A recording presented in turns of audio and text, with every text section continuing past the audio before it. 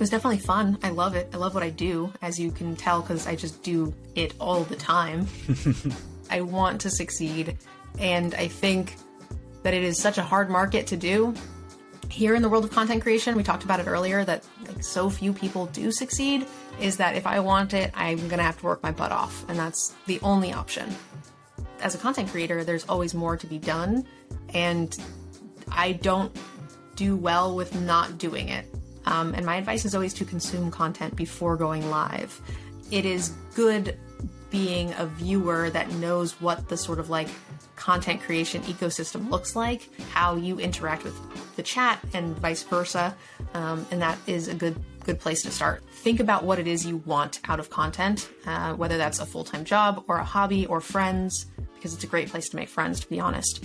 And then build a plan accordingly. Hello, and welcome to Humans of Magic. This week, we're talking to MTG Nerd Girl. MTG Nerd Girl is the CEO of TCG Studios and the founder of Degenerate Gaming. She's also got a brand new YouTube Commander show called Decked Out, so definitely check that out if you haven't already. So what do we talk about in this episode? It's really her story, but also how she approaches content creation. If you're a content creator of any kind or just enjoy watching MTG Nerd Girl's content, I think this is going to inspire and let you appreciate how she does it. Because quite frankly, she's one of the hardest working people in Magic or Magic content, and she just does not stop. She's got an incredible work ethic. I really love talking to her. I hope you get a chance to listen to it the whole way through. We even have this crazy moment at the end where we break the fourth wall, and it gets super candid but super fun. Without further ado, this is MTG Nerd Girl. Yeah, Magic 30 was really fun. I mean, I wasn't one of the content creators that they brought out. They didn't bring a ton of content creators out, but a lot of us showed up, and it was really cool. So we got to hang out in big groups. I got to go do dinners with friends of like Twitch, my moderators, as well as other content creators. The owner of Cool Stuff took all of the people that they sponsor out to a nice dinner, and we all got to sort of like interact and hang out quite a bit, which was really great. Yeah, and did you get a chance to play any Magic at all, or was it mostly hang out? Yeah, so I did. I played a ton. I didn't do as much casual Magic as I thought I would. I brought some commander decks, hardly used them, but I did do a lot of grinding for the events of it. I did a couple of 2HGs, one with Melissa the Torah, one with one of my moderators, and I did like a spooky sealed, which was 7 packs of all of the like various Innistrad sets, which was fun. Yeah. Have you always been more of a non-casual player? Because I remember listening to one of the episodes you did with Melissa on your podcast, and you guys were talking about how to prepare for a tournament and things like that. And obviously you played in MCs or events like that. So are you more on the competitive side? Yeah, I mean, when I was younger, I've been playing Magic for about 22 years now. And when I was young, obviously it was very casual. But once I got back into Magic as an adult, especially after coming off of poker full-time for so many years, I went straight to the competitive stuff. What was the overall experience like? Because I guess I'll just front-load the question to say that I've heard lots of mixed reactions about Magic 30 in terms of the events. And like, obviously people look at it through different lenses or angles. But like, what was your experience like actually playing the events and experiencing that? Yeah, the events were behind. They seemed to be a little short-staffed. They seemed to be a little short on space. They seemed to have overbooked the events. They ran out of room.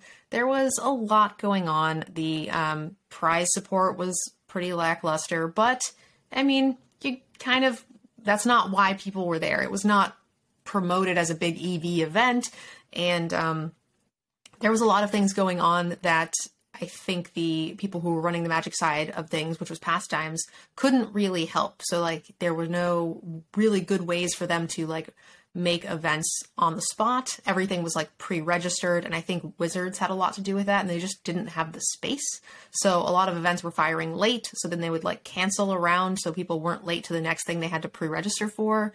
It was kind of a mess, but I think the overall feeling was that it was not a disaster. It was just this sort of like when one flight is delayed, then they try to push people into the other flights, which makes them all overcrowded. And then one of them is delayed, and then it's just a huge mess.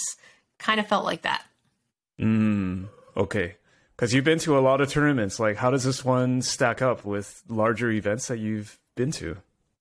Well, there was really no major tournament, right? There was no 5K or Grand Prix or anything like that. So it was just side events and people very like jammed into their own little sections. So I played the 2HG, which were mostly held off to the far left side of the hall. So we were kind of out of the way of most people. So there wasn't a ton of traffic in that area, which was kind of nice. But for the most part, it was, side events very similar to your larger events. Yeah, yeah. Aside from playing the events, like you mentioned going out and hanging out with people and going to nice meals. Like, was there anything else that really stood out in terms of being at the event or maybe just being in Vegas? Yeah, we played a little blackjack. We got to hang out in sort of large groups. Most of the creators all kind of stayed at like similar hotels around the convention.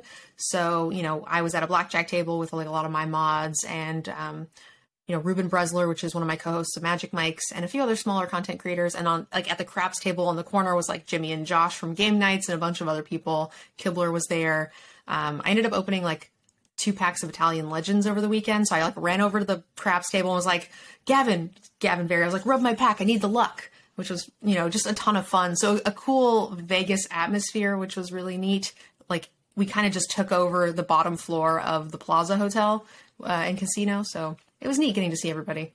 Yeah, yeah. And you had some nice polls, right? I think I saw in your tweets. Like, what did you get from the Legends pack? Yeah, so the first one just had another void. Just another void. Nothing too crazy. And the second one had the Sylvan Library and the Tabernacle in it. So it was huge. Wow. Okay, Yeah. A Tabernacle is like, what is it? I don't know how much it's worth now. Maybe like 10K or 7 to 10K? I think it's like 4-ish for the like Italian a normal one. Yeah. Yeah, and then I opened an Italian one, so I think it's probably closer to like 2,700 or something like that. That's still huge. It was a lot.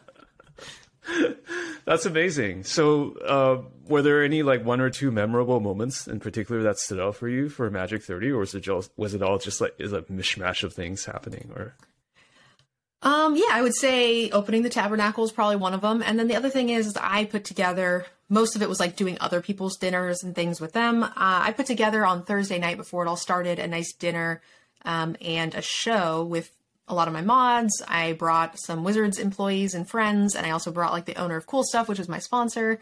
And I took them to a sort of smaller Cirque du Soleil / burlesque show, which was really funny. Sort of, comedy and stand up in there, as well as like the burlesque and Cirque du Soleil type acts. But bringing my boss and some of the Wizards employees to like a burlesque type show is like, this is either going to be great and they're going to love it, or I'm never going to get another sponsorship in the rest of my life. Everybody seemed to have a pretty good time, but it was really funny. Okay, so it turned out okay, thankfully. Yeah. Okay. And is this the first time that you met some of your mods, or have you guys met before? There was 1 or 2 that were first time at an event. One of my friends, online friends, came from Australia. So that was the first time I've gotten to meet them in person. But the rest of them, for the most part, we get to hang out from time to time at various events for Magic. Did they come from Australia just to meet you? Was that the deal? Or No, they're here for like a larger holiday, but I think Magic 30 was the main reason they came, but not for me specifically. Okay, so you were number 3. So it was like Magic 30 holiday and then MTG Nerd Girl. Okay. Something like that, yeah. Nice. And you're headed to another event very soon, right?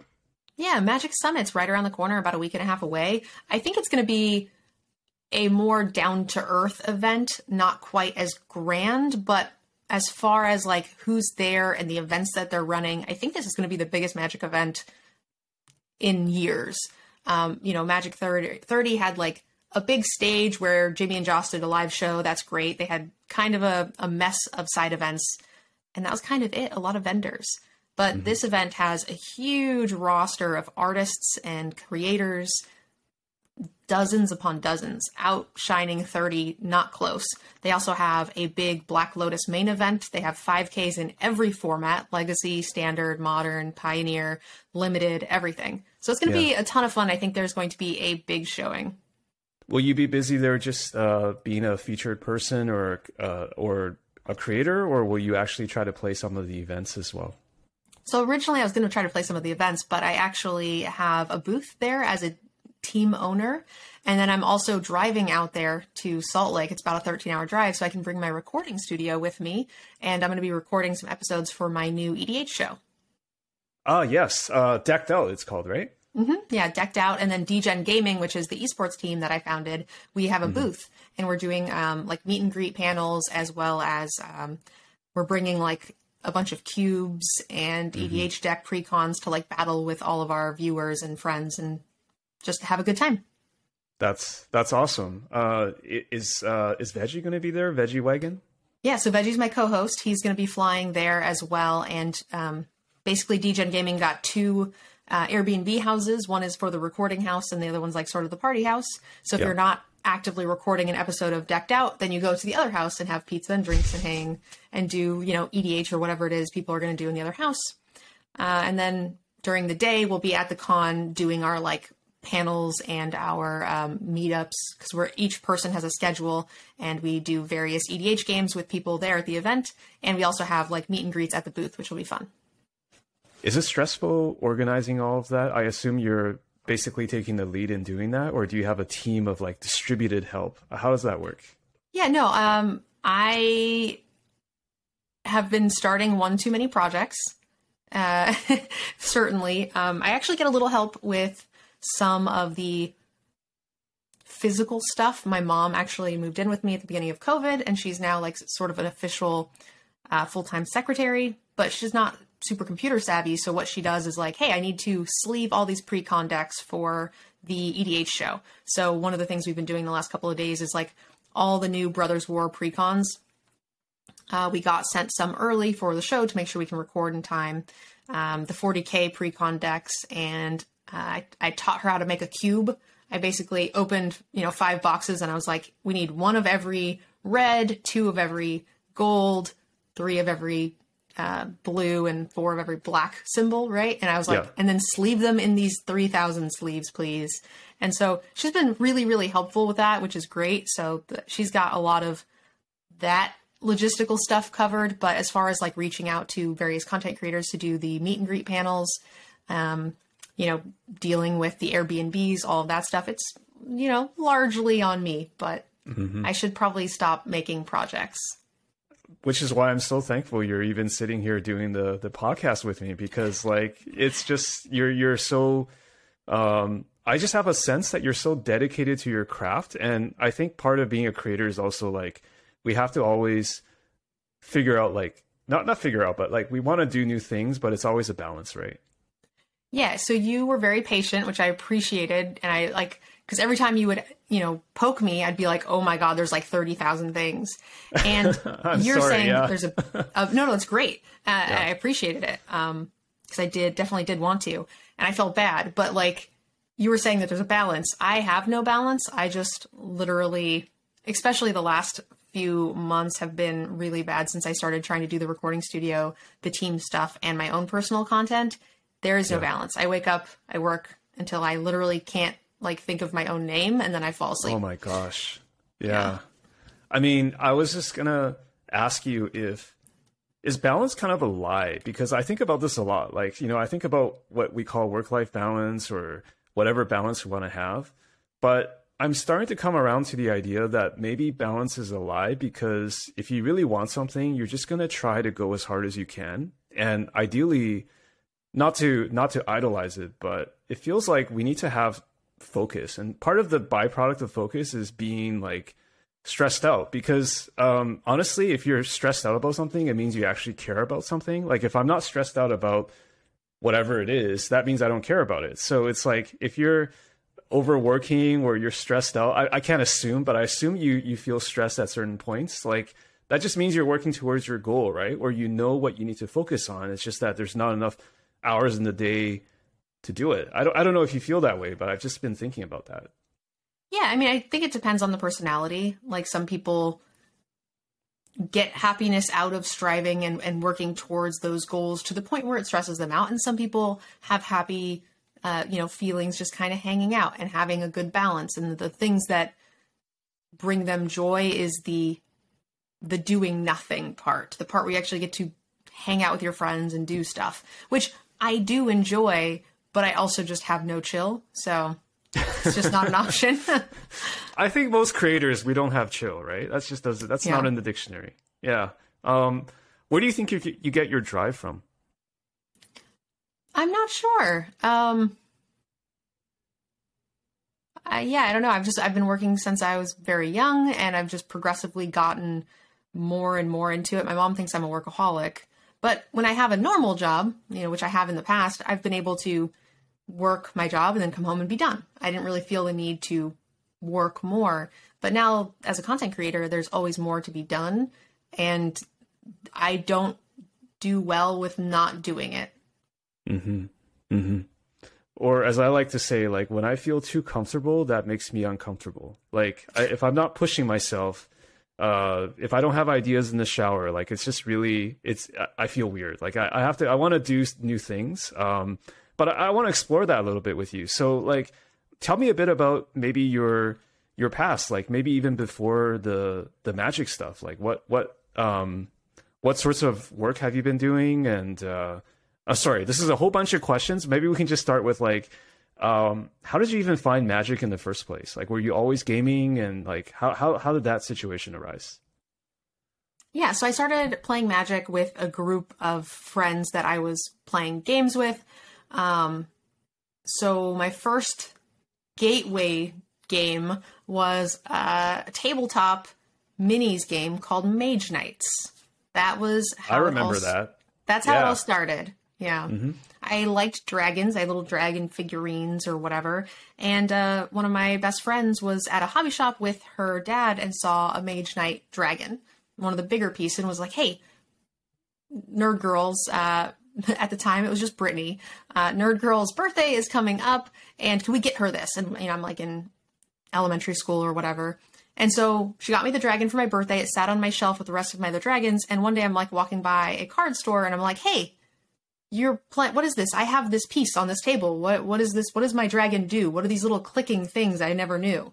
And they're like, oh, come by the store. We'll teach you how to use it. Bring your dragon. We'll give you some other pieces to borrow. So it all just kind of slowly tumbled downhill from there. So I show up, play some Mage Knights. There's a group of other people over the summer at the table next to us, because at the summer, all of the games during the week, during like school year, it was one game per day kind of thing. But in the summer, everybody just comes to the card store. So they were playing D&D, and they're like, hey, come play D&D with us in between whatever on other days. So now I'm going 2 or 3 days a week. And I'm like, hey, what is this you're doing in between turns here? Like, oh, this is Magic. You should come on Friday. And I'm like, okay, well, here we are. And it just spun wildly out of control as a child. What were one of your first, maybe, do you remember one of your first Magic decks, or did someone hand it to you, or like, how did you pick it up? I bought a pre-con. I can't remember the exact set because it ended up getting like destroyed after a while, because what I would do as a kid, I bought mono white pre-con. And then I would buy one pack every single time I went to the card store, and I would fan out my deck and pick a white card and be like, you look better than you. And I would just like switch them out. Okay. And so it turned into this like terrible bunch of one-ofs of cards that were not very good. And it was my baby. So it was kind of like a little white weenie pre-con, probably from like Judgment-ish area, something like that. Okay. But you had the sense to actually swap out the cards. I think most new players, they just add the card instead of like taking one out. So at least it wasn't becoming like a 200 card deck or something, right? No, yeah. I think at the time I didn't want to mess with like the mana balance, like how much land there were to the cards. I think that was sort of my thought process as a small child. How did you even know that? Because I didn't even know these concepts in Magic, like mana balance, or like thinking about that at all when I was younger. Like, how did you come up with that? I'm not sure. That's just kind of how my brain worked. I mean, I ended up playing full-time poker like shortly thereafter, so it's not terribly surprising. Yeah. So you said you went into poker. Was it like a full-time thing at some point in your life? Yeah. So I did full-time poker for a very long time, from, like 6-ish years. Started out as like home games, and then just immediately went into casinos in California. Indian reservations are 18. Mm-hmm. And it just seemed a lot easier to make money that way than working at like the Quiznos I was working at the time. So were you at a point in time like both working at Quiznos and grinding, or did you just leave the job and go into poker? Was it like a gradual thing? I mean, I was doing both when it was like house games and stuff with friends. And I was like, oh man, this is just so much more lucrative, so I'll just stop. And then I would just go out to casinos for the weekend, or when I hit 21, I'd go out to Vegas for the weekend, and that's how I would pay the bills. Yeah, yeah. So what was it like to become a poker grinder? Like, what was that experience? I mean, it was fine, stressful. There's a lot going on, and I was never playing in like large tournaments or anything. Like, I never went and played in like the World Series. So it was mostly just small ball cash games, and I would like I said, pay my rent out of my bankroll. So we never got to go do crazy poker story things, but it was just. So were you less on the tournaments and more on the cash games? Is that what it was? Oh yeah, I'm a terrible tournament player. Like, I'm actually terrible. I used to play a little bit of cash and a little bit of tournaments, and I was always I don't think I was anywhere good or anything. I'm just saying that it's very different skill sets, right? I think cash games for me are just more fun. And I don't know, did you play just no limit or did you play different variations? I mean, I would play micro stakes online for all sorts of variants, like, Raz or Pineapple, things like that, no problem. But for real money at a table, if I was playing, it would only be Hold'em, and I mostly played, started out 1-2, and then I ended up in like 2-5, which is a substantially bigger game, but not like an outrageous game. Yeah, I used to play a little bit of Full Tilt and Poker Stars before the ban. So this is like must have been like 2000s. And funny enough, I don't play poker at all anymore. I think I just sort of wean myself entirely from poker, if that's a term. I don't know.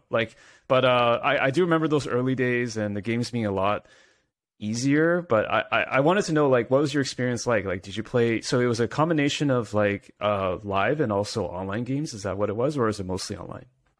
I was actually mostly live. I played some online, but I wasn't nearly as profitable, and I wasn't playing the same stakes. So it was mostly, I would play in the evenings after school or after work. And then on the weekends, I would go and do like long, double 15-hour sessions, like basic, 15-hour session, sleep, 15-hour session. And then that was kind of it. Wow. Okay. So you were still going to school? Like, did you, what did you study?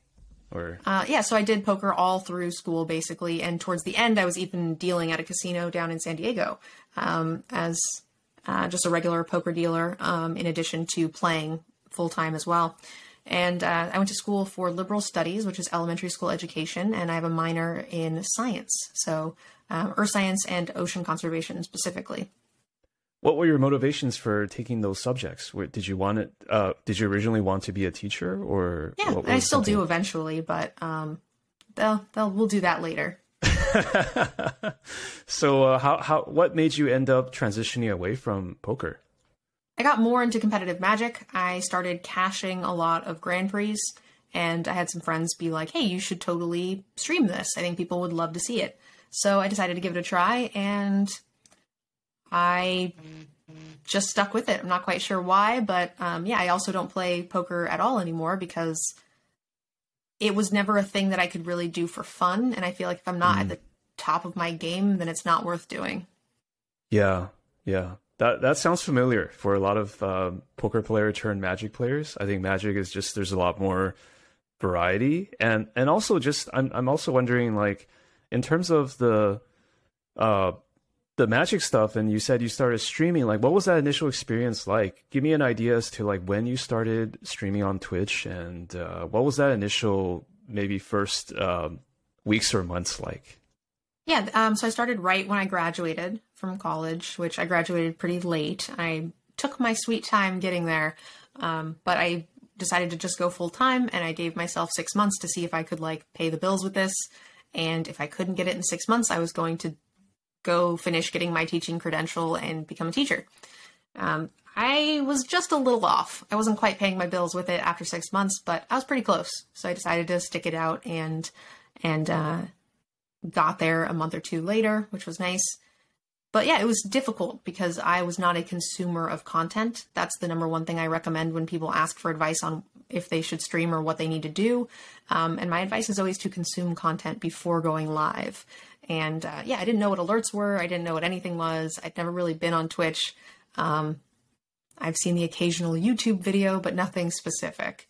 So it is good being a viewer that knows what the sort of like content creation ecosystem looks like, how you interact with the chat and vice versa. And that is a good place to start. So it was a steep learning curve for me not having known the other side of it, but it was definitely fun. I love it. I love what I do, as you can tell, because I just do it all the time. Yeah.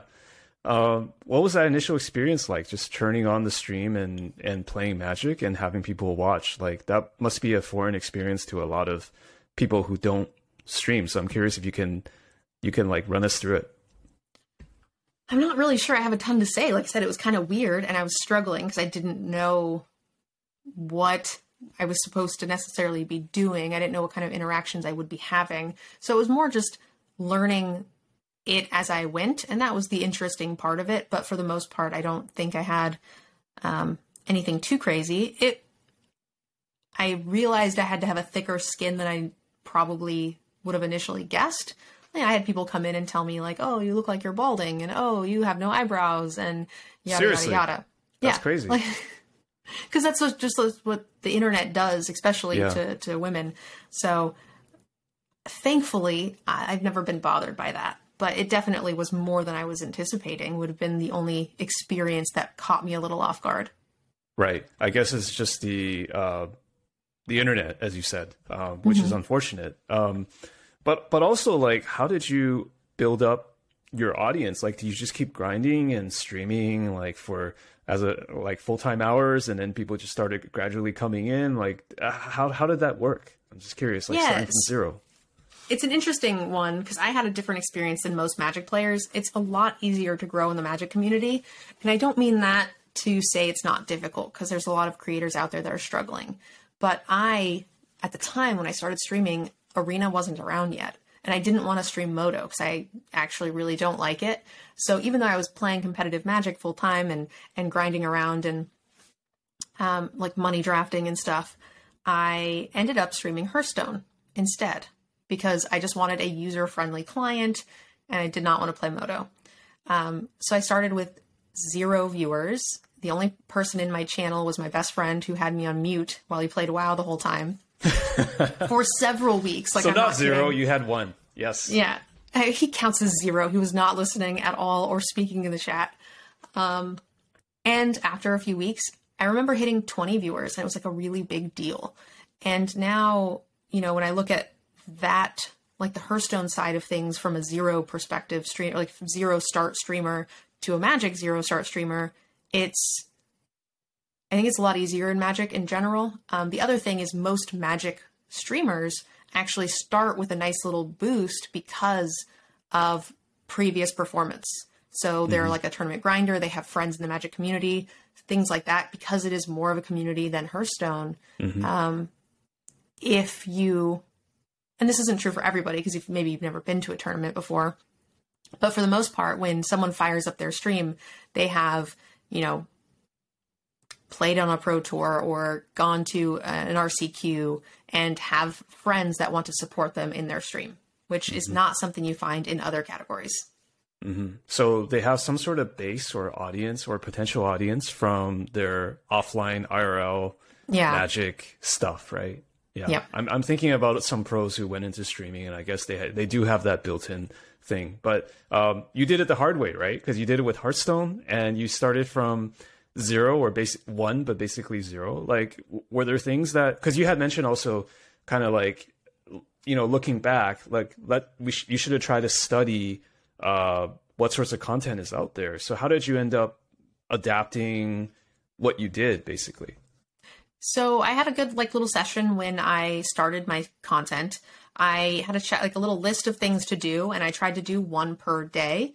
I would also try to stream between 8 and 12 hours a day every day. And then after that, I would fold laundry and watch shows and play other games off stream with another stream on my monitor, and I would be hanging out, sort of like networking, making friends with other creators, also watching what they were doing and not stealing it, but being like, oh, alerts, that's a cool idea. I should look at how to get alerts, things like that. And so it was like, okay, today I'm going to set up my Patreon. I'm going to stream 10 hours, and then I'm going to like hang out in streams for 4 or 5 hours. And I just did that for like years.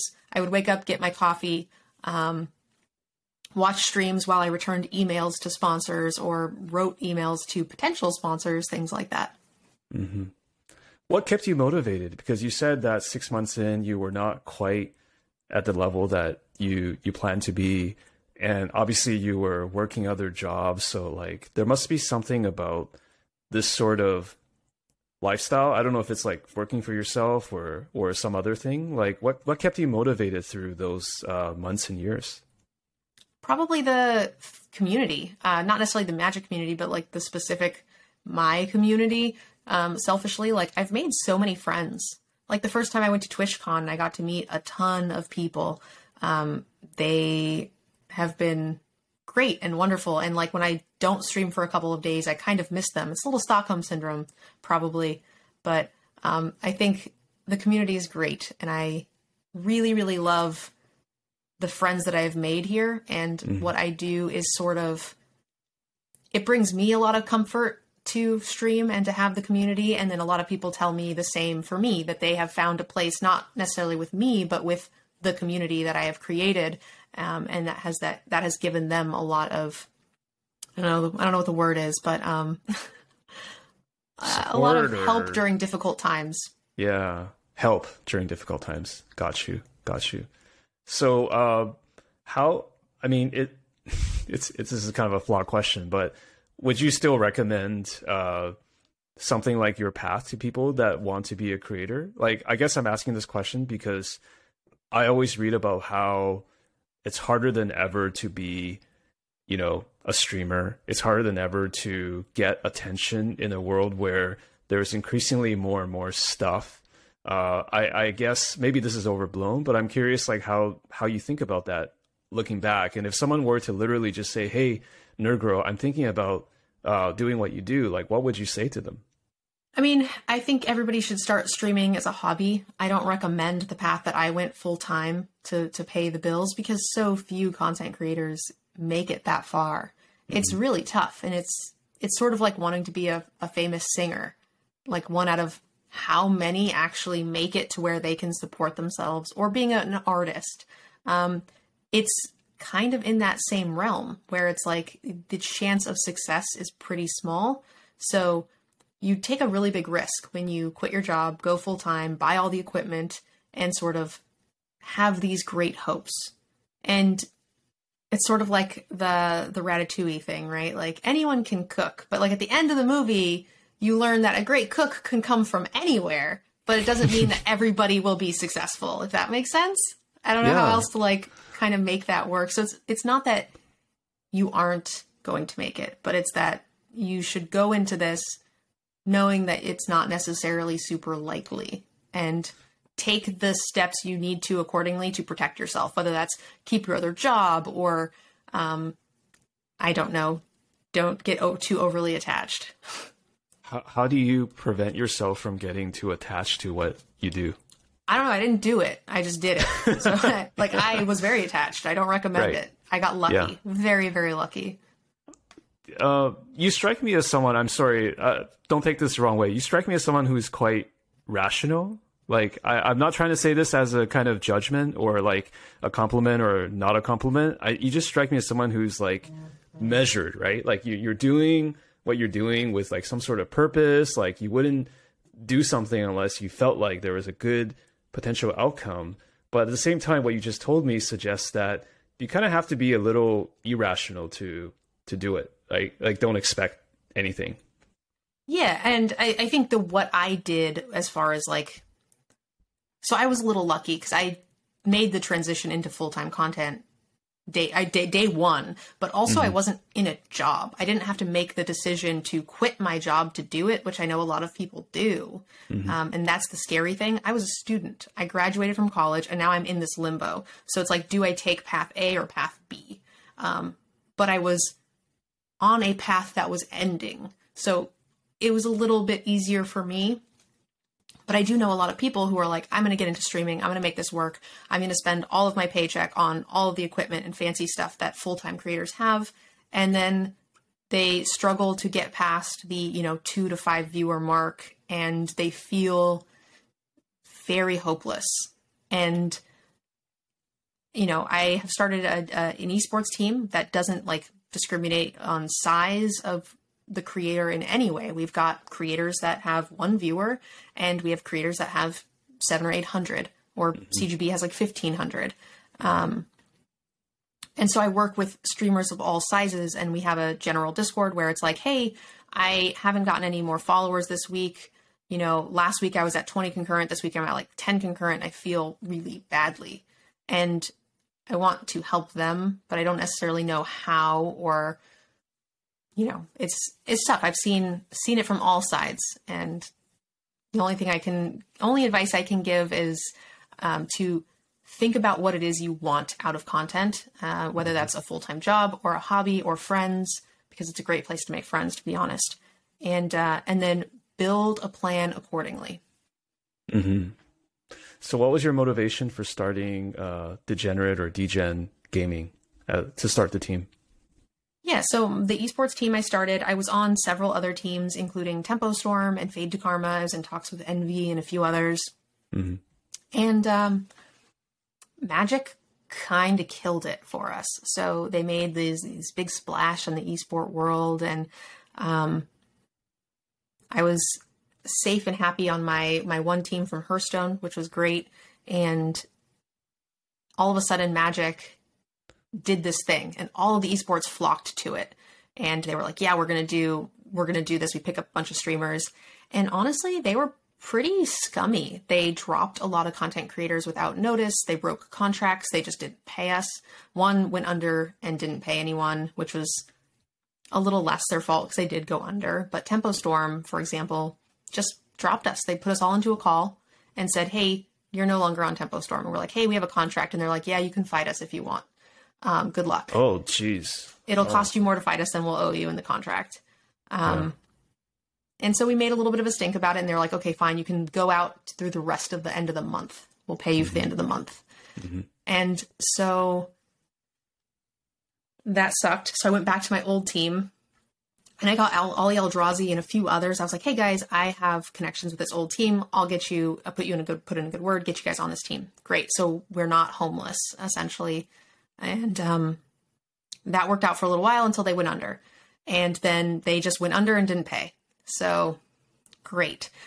So a lot of me and my friends were homeless, and I got sick of it. I got sick of teams picking us up when it was convenient, when there was money to be made, and then dropping us.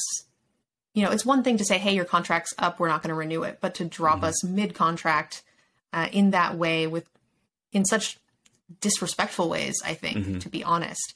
I got sick of it. So I was like, you know what, we're done. We're not going to let teams take the lion's share of our sponsorships and then also treat us like dirt. So we're just going to make our own. I get paid the same as my content creators. The sponsors get better coverage because the streamers are actually a lot more invested in what they're doing because they get the lion's share of the profits. Mm-hmm. So we formed our own clubhouse, essentially. That's the right way to go. It sounds like you took matters into your own hands, right? You want to be in control of your own destiny. I mean, on the one hand, it's just, you're talking about these orgs that are just very scummy and unprofessional and disrespectful, as you said. But it's also just a kind of, maybe I'm saying this unfairly, but it's also nice to have that wake up call sometimes. It's like, this is how the world works. So if I wanted the world to work in a way that I want it to work, then I kind of have to put it into my own hands, right?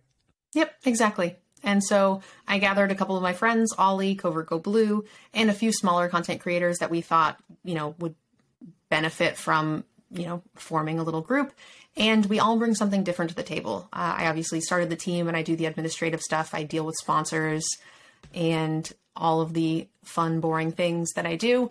But on the same hand, Ollie, I'm like, hey, we have a big sponsor. We're doing coverage. We're doing a tournament. We do our own opens.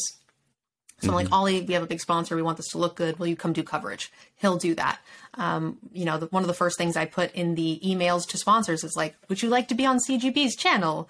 So he brings, some notoriety and stuff. And we have a ton of other smaller content creators who run our events, who make our banners and logos, who are just incredibly helpful. And everybody pitches in, and it's fantastic.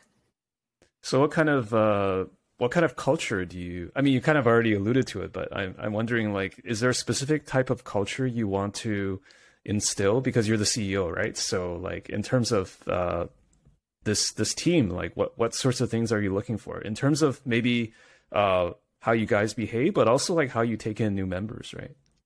Yes, we kind of stopped for a while. I was taking in just like anybody who seemed reasonable and nice on a trial run. And we're kind of full. We've gotten to the capacity to where I can no longer really manage it myself. And it's a lot of cats to herd. Mm-hmm. But for the most part, you have to be passionate about content creation, and you have to be wanting to build a community that's larger than yourself. A couple of, really good Magic players and very, reasonably popular streamers have come to the team saying, hey, I want to join the team. How much can you pay me? What can you do for me? And that is like, oh, we'll let you know. And that's it. But a lot of people come to the table and they're just like, hey, I love the one James. I play in his events. I help him with coverage. He hangs out in my channel. I would love to work with him more. I'm like, great. That's what we want to see. I don't care what size you are. I just care that you care about building something larger than yourself. Yes. I think that's a good quality. I can definitely feel that with, I have to admit, I don't know all the team members that well, but I think the person I know the best out of the team is probably Veggie, which is why I name dropped him, because we had a really good conversation and we've been friendly with each other. And he's just like, seems like the perfect person to exemplify what your team is, because he's always someone who cares about paying it forward. Like whenever he's involved in a cause, I always sense that there's a lot of the community that wants to go and help him, because he is the kind of person who helps other people. Therefore, it's just good vibes. Like he really cares about, contributing in certain ways. So I feel like to cherry pick on his name, like he seems like the perfect kind of personality to have on the team, because he kind of lives those values that you mentioned, right? Yeah, he actually, when he applied to the team, he made a video application, which was in the usual Veggie style and was super funny. And I actually didn't know this, but he was creating content outside of Magic before I made the DGen Gaming sort of bat signal, please apply, when it was just me, Ollie, and CGB.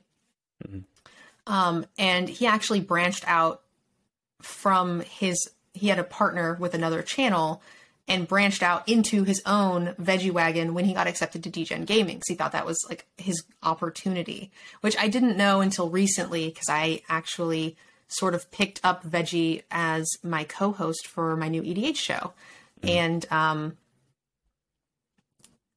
got to hang out a lot with him. And yeah, he's a wonderful person. I'm so glad that I opened that email and got his thing, and also that he is now going to be my new co-host. He's actually moving out to Portland to do the full-time Tournament Grounds production, which is really great. Oh, wow. Okay, yeah, because I knew he was in the Mass area, so he's actually permanently moving to the West Coast.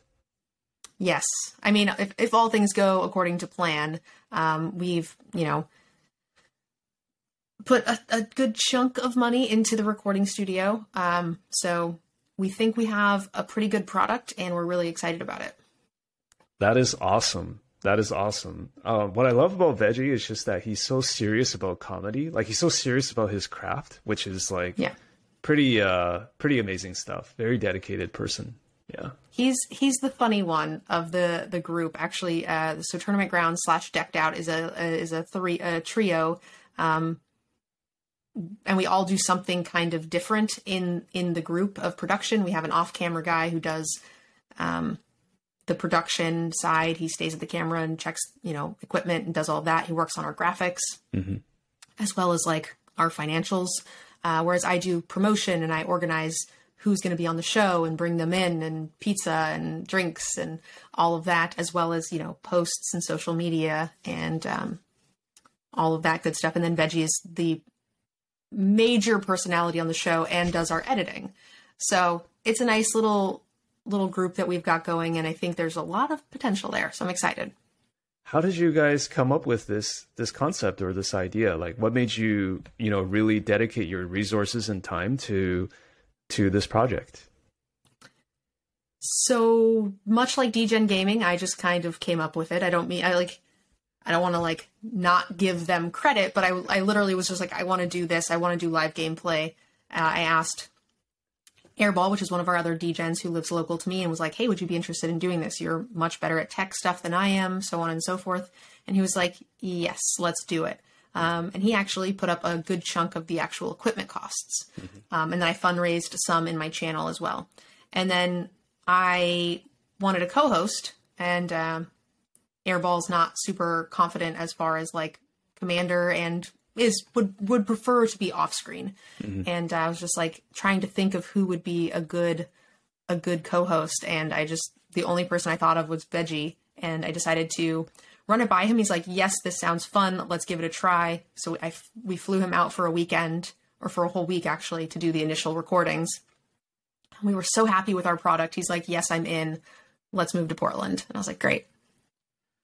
That's quite something. I mean, was there, in your mind, was there some sort of internal business plan? Like did you think about, what it would mean? Because obviously the project has to generate enough revenue or whatever it is to make it worth it, right? So what's your thought process when it comes to starting new things? I mean, a content creator's income is so fractured all over the place that no one thing is going to be necessarily bringing it all home, unless you're Game Nights. And then Game Nights, obviously, they just make $1 trillion on their episode. We will not do that. We will have enough sponsors, and it will give us enough traction in other areas as well to sort of make its own and then some, and it all adds up. So for example, the Patreon, the ad revenue, the sponsors, it will potentially make us more popular, to make our private, Twitch streams more popular, to increase our subs, and so on. So it's just a little money from every direction, and then it all kind of adds up to a living.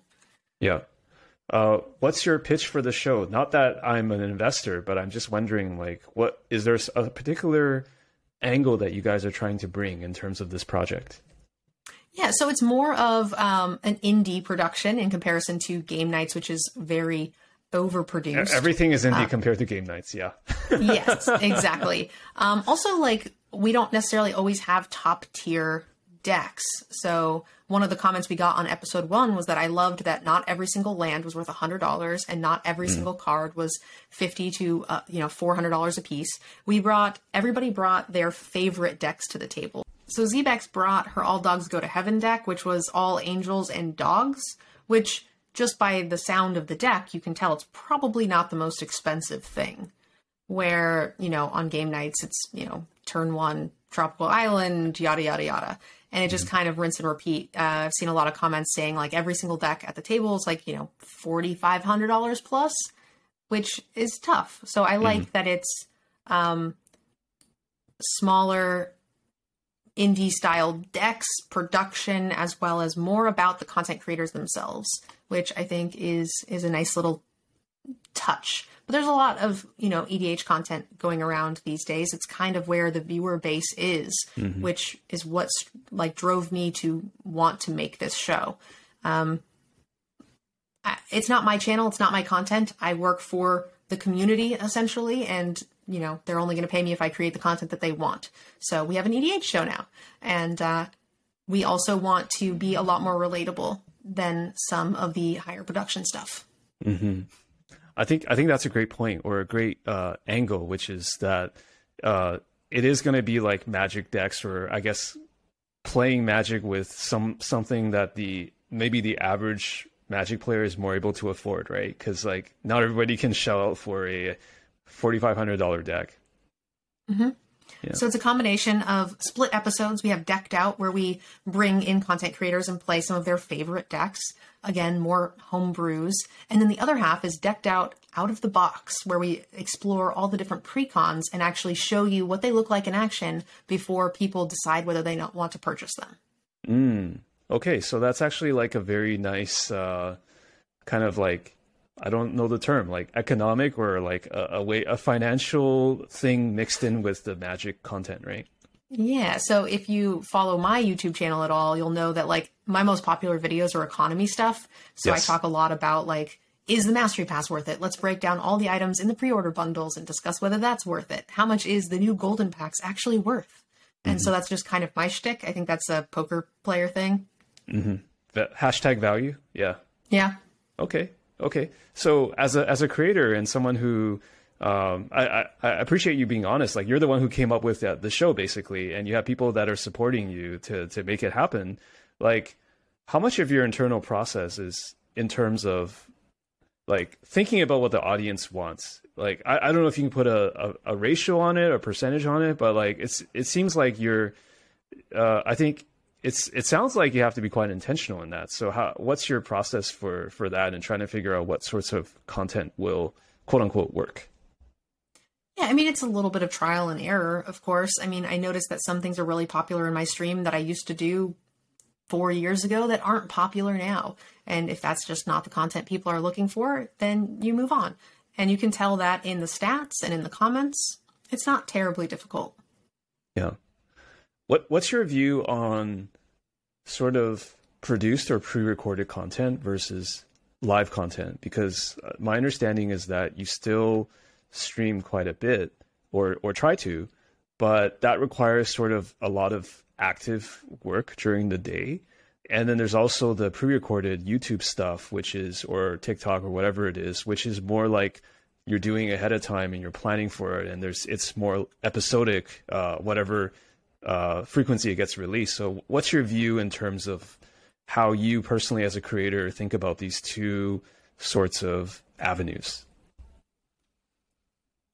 I struggle to find a balance. My YouTube is half, that's probably more 2/3 reused content from my Twitch live stream. So what I do is I'll pick out drafts that I do and I edit them up, edit out dead space, or edit, things that are relevant to the live stream that are not relevant to the YouTube side. I'll edit that out and I just put that up. And then I do the economy or informational videos, one every week, every 2 weeks, something along those lines.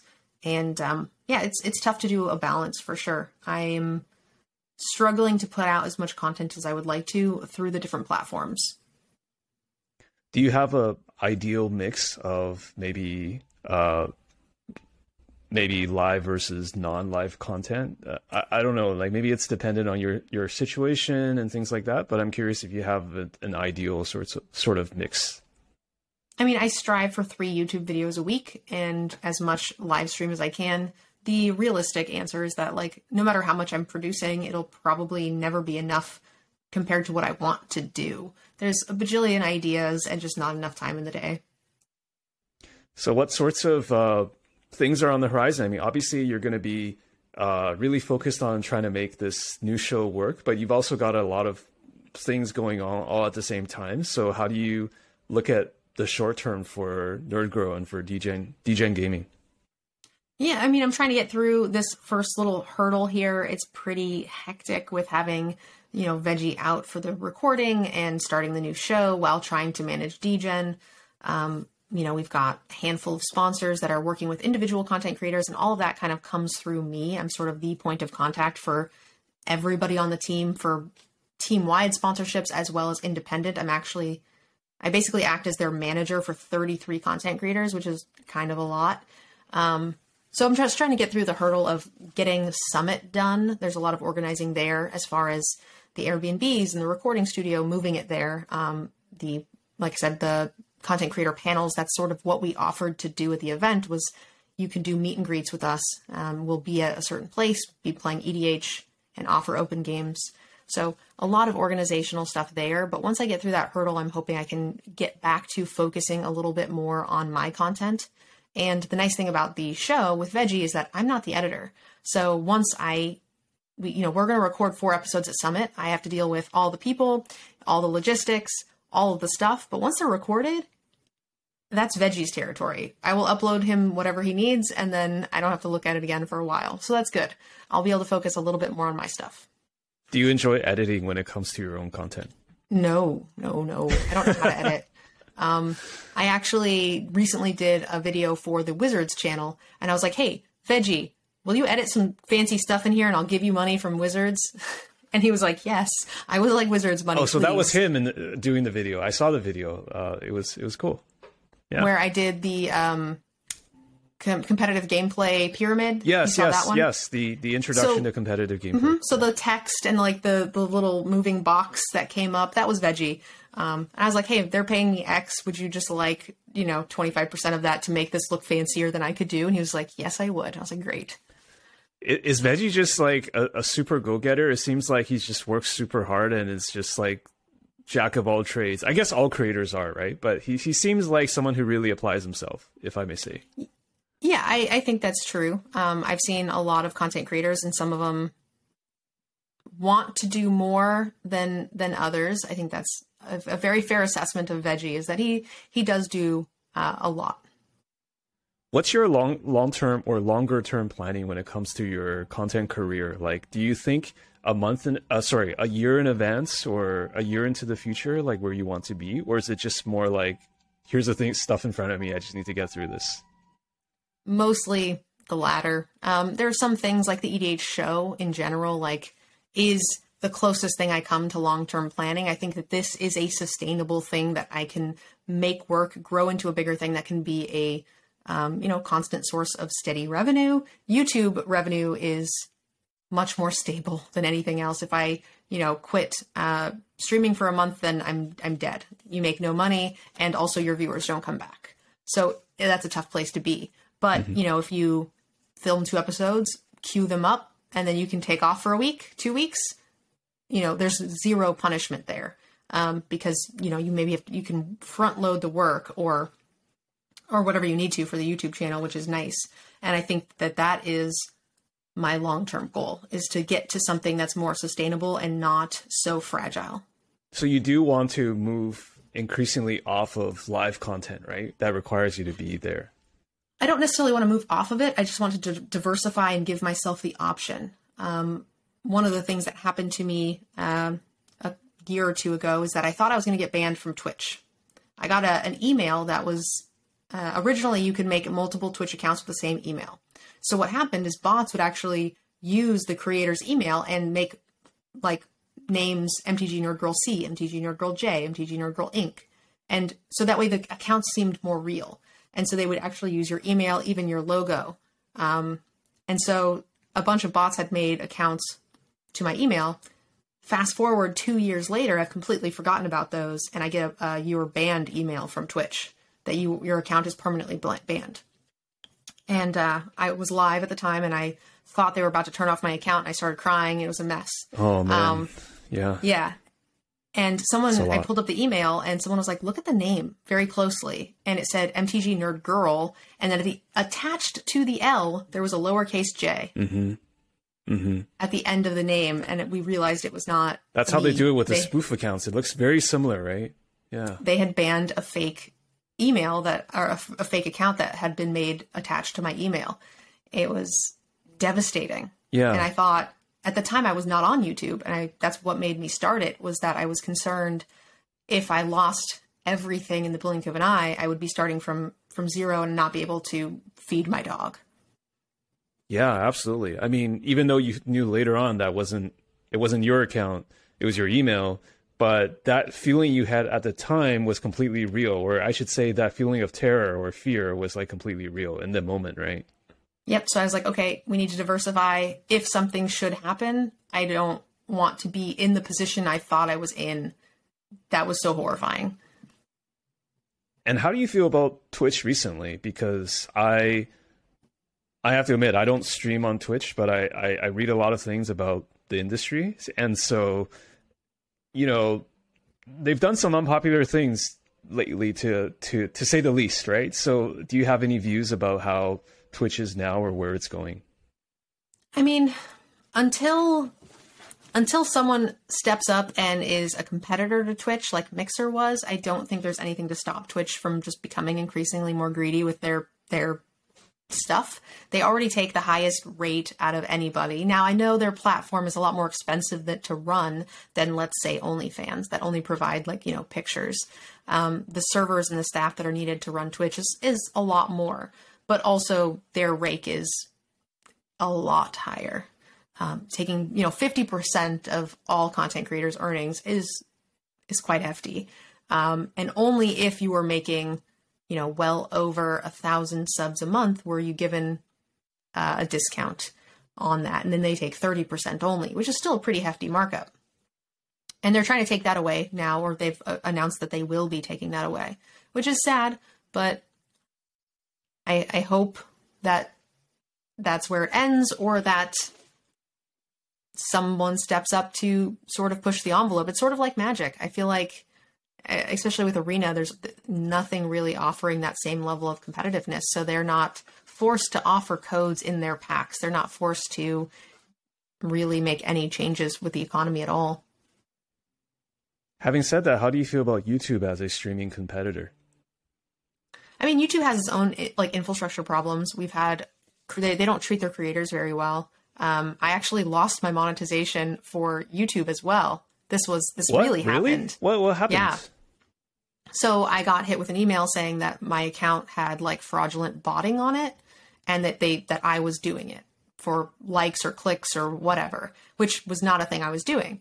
So I put in the petition, and it just auto rejected, and it said, if you think this was auto rejected unfair, please submit through this avenue. I did, auto rejected, and then I couldn't respond anymore. And it said, nope, sorry, no monetization. They ended my AdSense account and everything. Sent several emails, nothing, just ignored. So it wasn't until, and the email said that it wouldn't give me any more information about what my account had been found doing, because they don't want people to figure out how not to do it, essentially. So it wasn't until I found a friend, thankfully I've got friends in high places, who has 1 million subscribers on YouTube. And they contacted their, once you get that big, you have a personal handler who will talk to you, at least. And so he said, yeah, I can't help you because you're not on the account. So my friend's like, if you want, make me, not an account manager, but whatever's slightly above that, like an administrator of the account. And then my guy will have to talk to me. Some ownership, administrative access to it. Yes. Yeah. So I gave him that because I was like, well, he can't do anything. My account's already screwed. So his guy talked to him, got back to him in 2 weeks. He's like, yeah, I fixed it. And he was like, well, what was wrong with it? And he's like, it looked like some sort of glitch in the system. And that was it. And I never heard anything ever again. Yeah, but you were just completely out of luck unless you had that connect. Unless that connection, yeah, there was no way to fix it. So they have a ton of infrastructure problems as well. Yeah. But their ad revenue split and the way they sort of treat creators financially, I think, is much more reasonable. I think Twitch is one of the worst, but they have the best platform. So YouTube's the only thing that can compare platform wise. Yeah, so it's kind of like a prisoner's dilemma. You kind of have to pick the lesser of evils, or maybe just as you said, you kind of just have to hedge, just be on multiple, because one day one could go away, right? It's just tough. Yeah.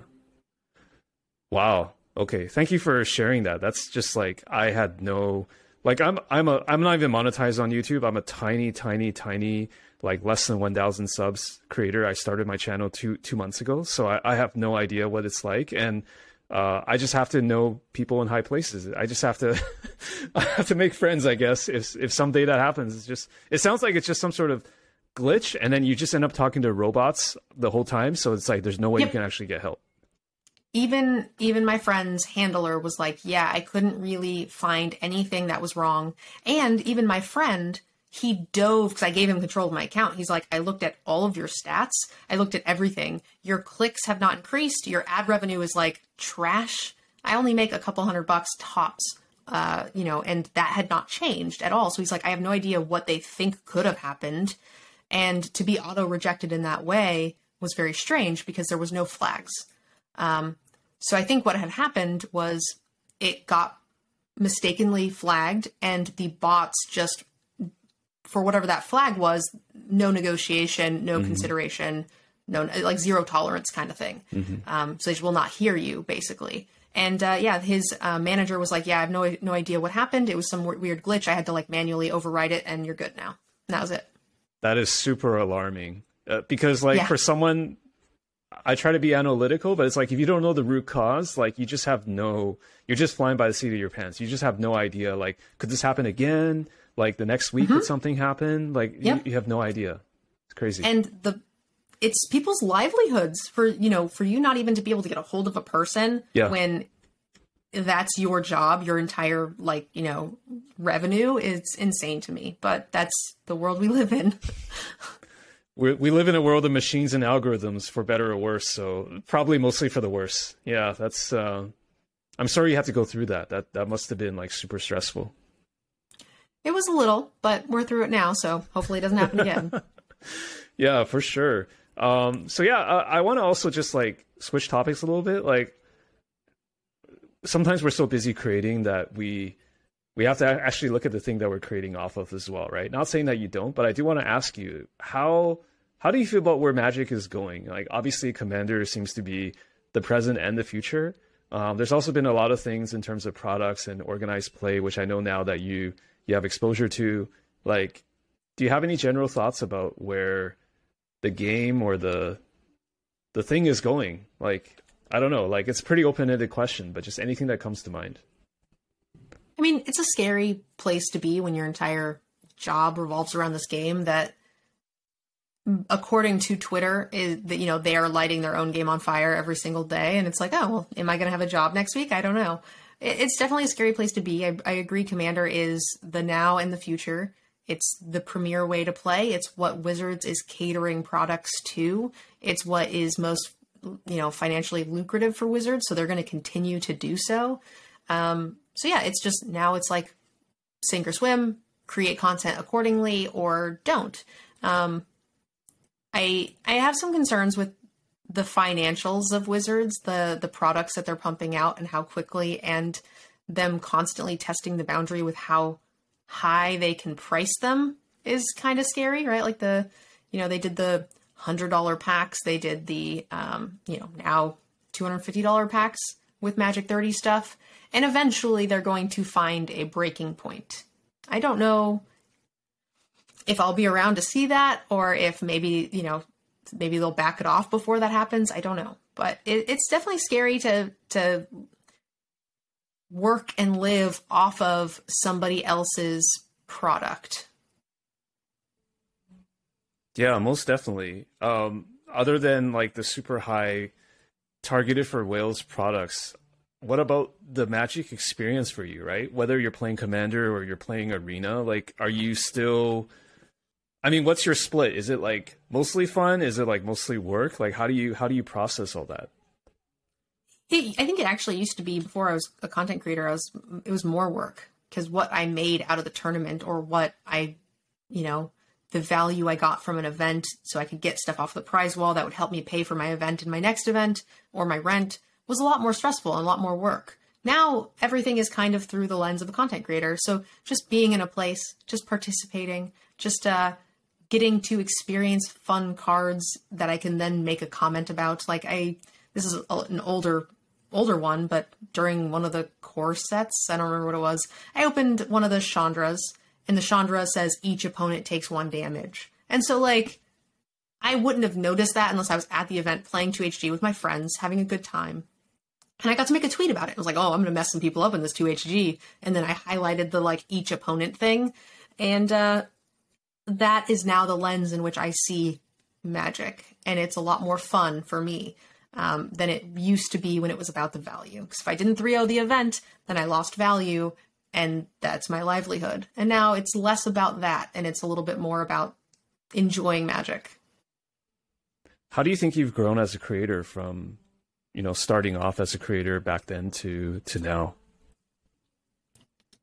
Well, at the start, I didn't know anything about content or viewership or anything. So I've grown a lot in that way. I still feel like I don't know a lot. I have some little imposter syndrome, so that is not helpful. But no, I I have the drive that I had from the beginning, and I don't think that has changed much. So it's always a learning situation. I've been doing it for longer than a lot at this point, which means I can give some insight to others, but I have a long way to go, and I don't think I'll ever find the end. I'm sort of asking the question again, but now hearing your whole story and your whole experience, like I'm still wanting to know, like, if you have an idea, like, where you get your drive from, you know, is it home through the years of like working the jobs and grinding poker? Is it just like being very like, I have to survive, I have to do this, or like, where does that drive come from? Because you just seem very driven. I mean, I don't know how any other way to put it. I'm really. It's sort of like asking someone like, you know, why are you this? And I guess it's not a great question, but I still want to know if you have any thoughts about that part of yourself. I mean, it's a tough question. I don't really know where I get it from. I mean, I've been kind of on my own and working full time from a very young age. I started my first job, I think, at like 13. And, you know, I was like out of the house in college or in high school. In high school, I was out of the house working full time during high school. You know, my counselor would sign me out for my dentist appointments or doctor's appointments and stuff. So, you know, I just kind of had to do some stuff to survive, like you said. So that is where the grind and the hustle came from, because when you're a kid and you need to make money, you know, you can't go get a big boy job. So you just have to hustle. And I did. And my entire life has just kind of been a progression of that.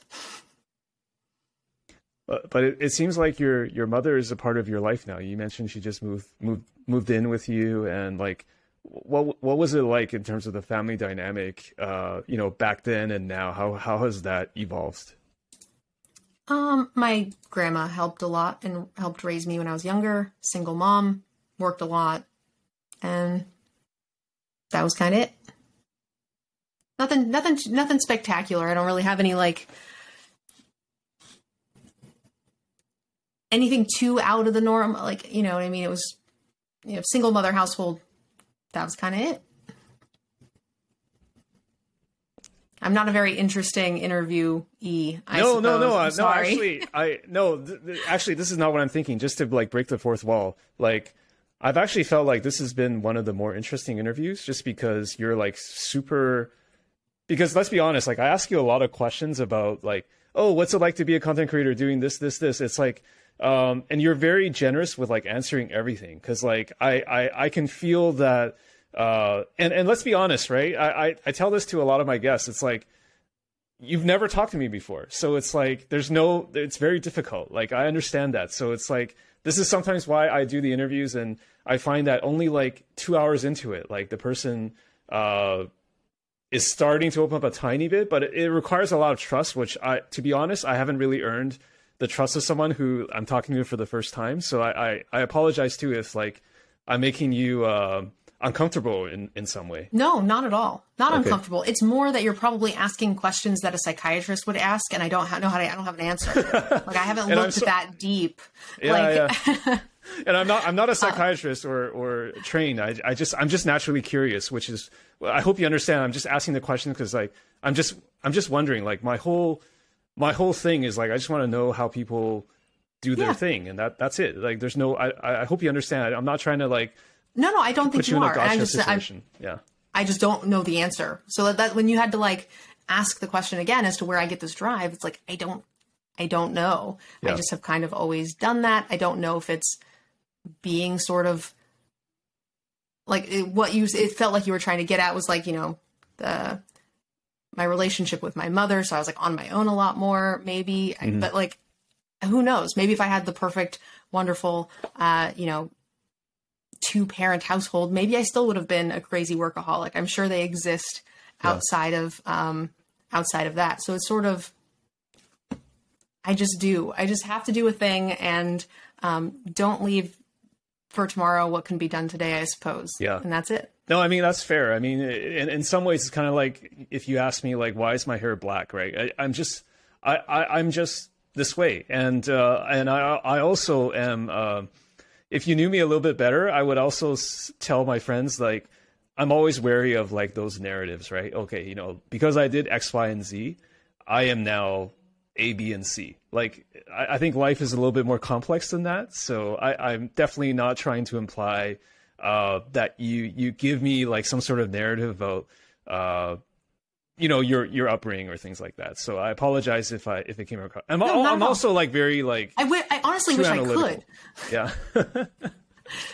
I think the short answer is that I want to succeed, and I think that it is such a hard market to do. Here in the world of content creation, we talked about it earlier, that like so few people do succeed, is that if I want it, I'm going to have to work my butt off, and that's the only option. Mm-hmm. Mm-hmm. Yeah, and that's great. I mean, I'm such a small fry compared to the stuff that you've achieved, and I'm trying to get there too. So it's like a part of it is also just when I ask people, how you did it. I'm trying to also figure out like, is there stuff that I can apply? Obviously, understanding that anyone listening to this, including me, like I can't just copy somebody and just get there. Everyone has their own unique path. Like I know that on an intellectual level, but I'm still trying to like get stuff in terms of your answers and try to see like what I can absorb. So yeah, I hope you don't take it the wrong way. I think that there's a lot that you can copy, and you don't need. I think the word copy from a content creator is so silly. Mm-hmm. Like people are like, oh, you're just copying X. And it's like, no, I like saw a thing and I made it my own, Mm-hmm. Like, I don't know. It's sort of like saying a hip hop artist is copying a different hip hop artist, but like just because the genre of the music, if that makes sense. Like we all sort of do this thing and it's like, oh, I like the way that sounds. I like this music. I want to produce music similar to this. And I think that's sort of the way people should view content creators. Yes, if I start doing the exact same thing or steal someone's art, that's way different. But it's like, oh, that's a really cool idea. I can totally do that. Or, I didn't think about having a set schedule or diversifying platforms. Like, that's a really neat idea. I should do it. And it's not a copying thing. It's just good ideas. Yeah, I'm glad you said that, because I was just telling somebody the other day, like, in some ways, everything is the Beatles, right? Like, all music has been done before. So you can't say that because I'm doing some genre of music or some genre of magic content, I'm copying somebody else, because, like, especially if, like, it's just taking inspiration from, or if it's, like, how do I put it? Like, if I can work smarter by doing something and learning from someone and copying them in some way, I would do it. Like, for example, I know that a YouTube video should be structured like this. You should there's some best practices. So it's like, I guess technically speaking, I'm copying, but I guess everybody's sort of copying the Beatles, right? So it's okay to kind of take things and make it your own, I guess. Yeah. I think that's very, very true. Yeah. What's the best place for people to find you on social, or where you would like your content to be found? Yeah, so you guys can find me on all platforms as MTG Nerd Girl, no spaces, just like it sounds. But if you guys are interested in the new EDH show that we've talked a fair amount about, it's on a YouTube channel called Tournament Grounds, which you can find links to on my social media as well, and all the regular places. So if you forget that name, MTG Nerd Girl will direct you to anything that you need to find. Okay, last question. How did you come up with the name MTG Nerd Girl? Was it just like a stroke of insight or what? No, it was like 13-year-old me who put it somewhere and then it stuck. And now I have major regrets and I wish I could rebrand, but it's too late. Because you made it and now you can't undo it, right? Yeah, so I made it as a screen name, and then I was like, oh, I'll just put this screen name in my TCG seller account. And then I was like, oh, well, I'm already selling cards at this name, so I might as well put it on YouTube or Twitch so people know it's me. And then everybody's like, oh, you just want to be a girl. And I'm like, shut up, Joe Bob 69. I'm not going to take any crap from you. Yeah. I mean, made it, and not literally made it, but made it as a creator, right? Because you made a name for yourself. So now it's hard to rebrand or rename yourself. That's what. Yeah. And that is why it is too late. Yes, I can't get rid of it. I'm sort of stuck here, but I have some regrets. But 13-year-old me thought it was fine, so here we are. Yeah. Hey, I mean, if there's one takeaway, we kind of have to live with our actions. So thank you so much, Nerd Girl, for taking the time to talk with me. I'm so happy that you took the time to be candid, and I hope you have a great rest of the evening where you are. Thanks. Yeah, you too. It was really fun. And anytime you guys ever need anything, don't hesitate to reach out.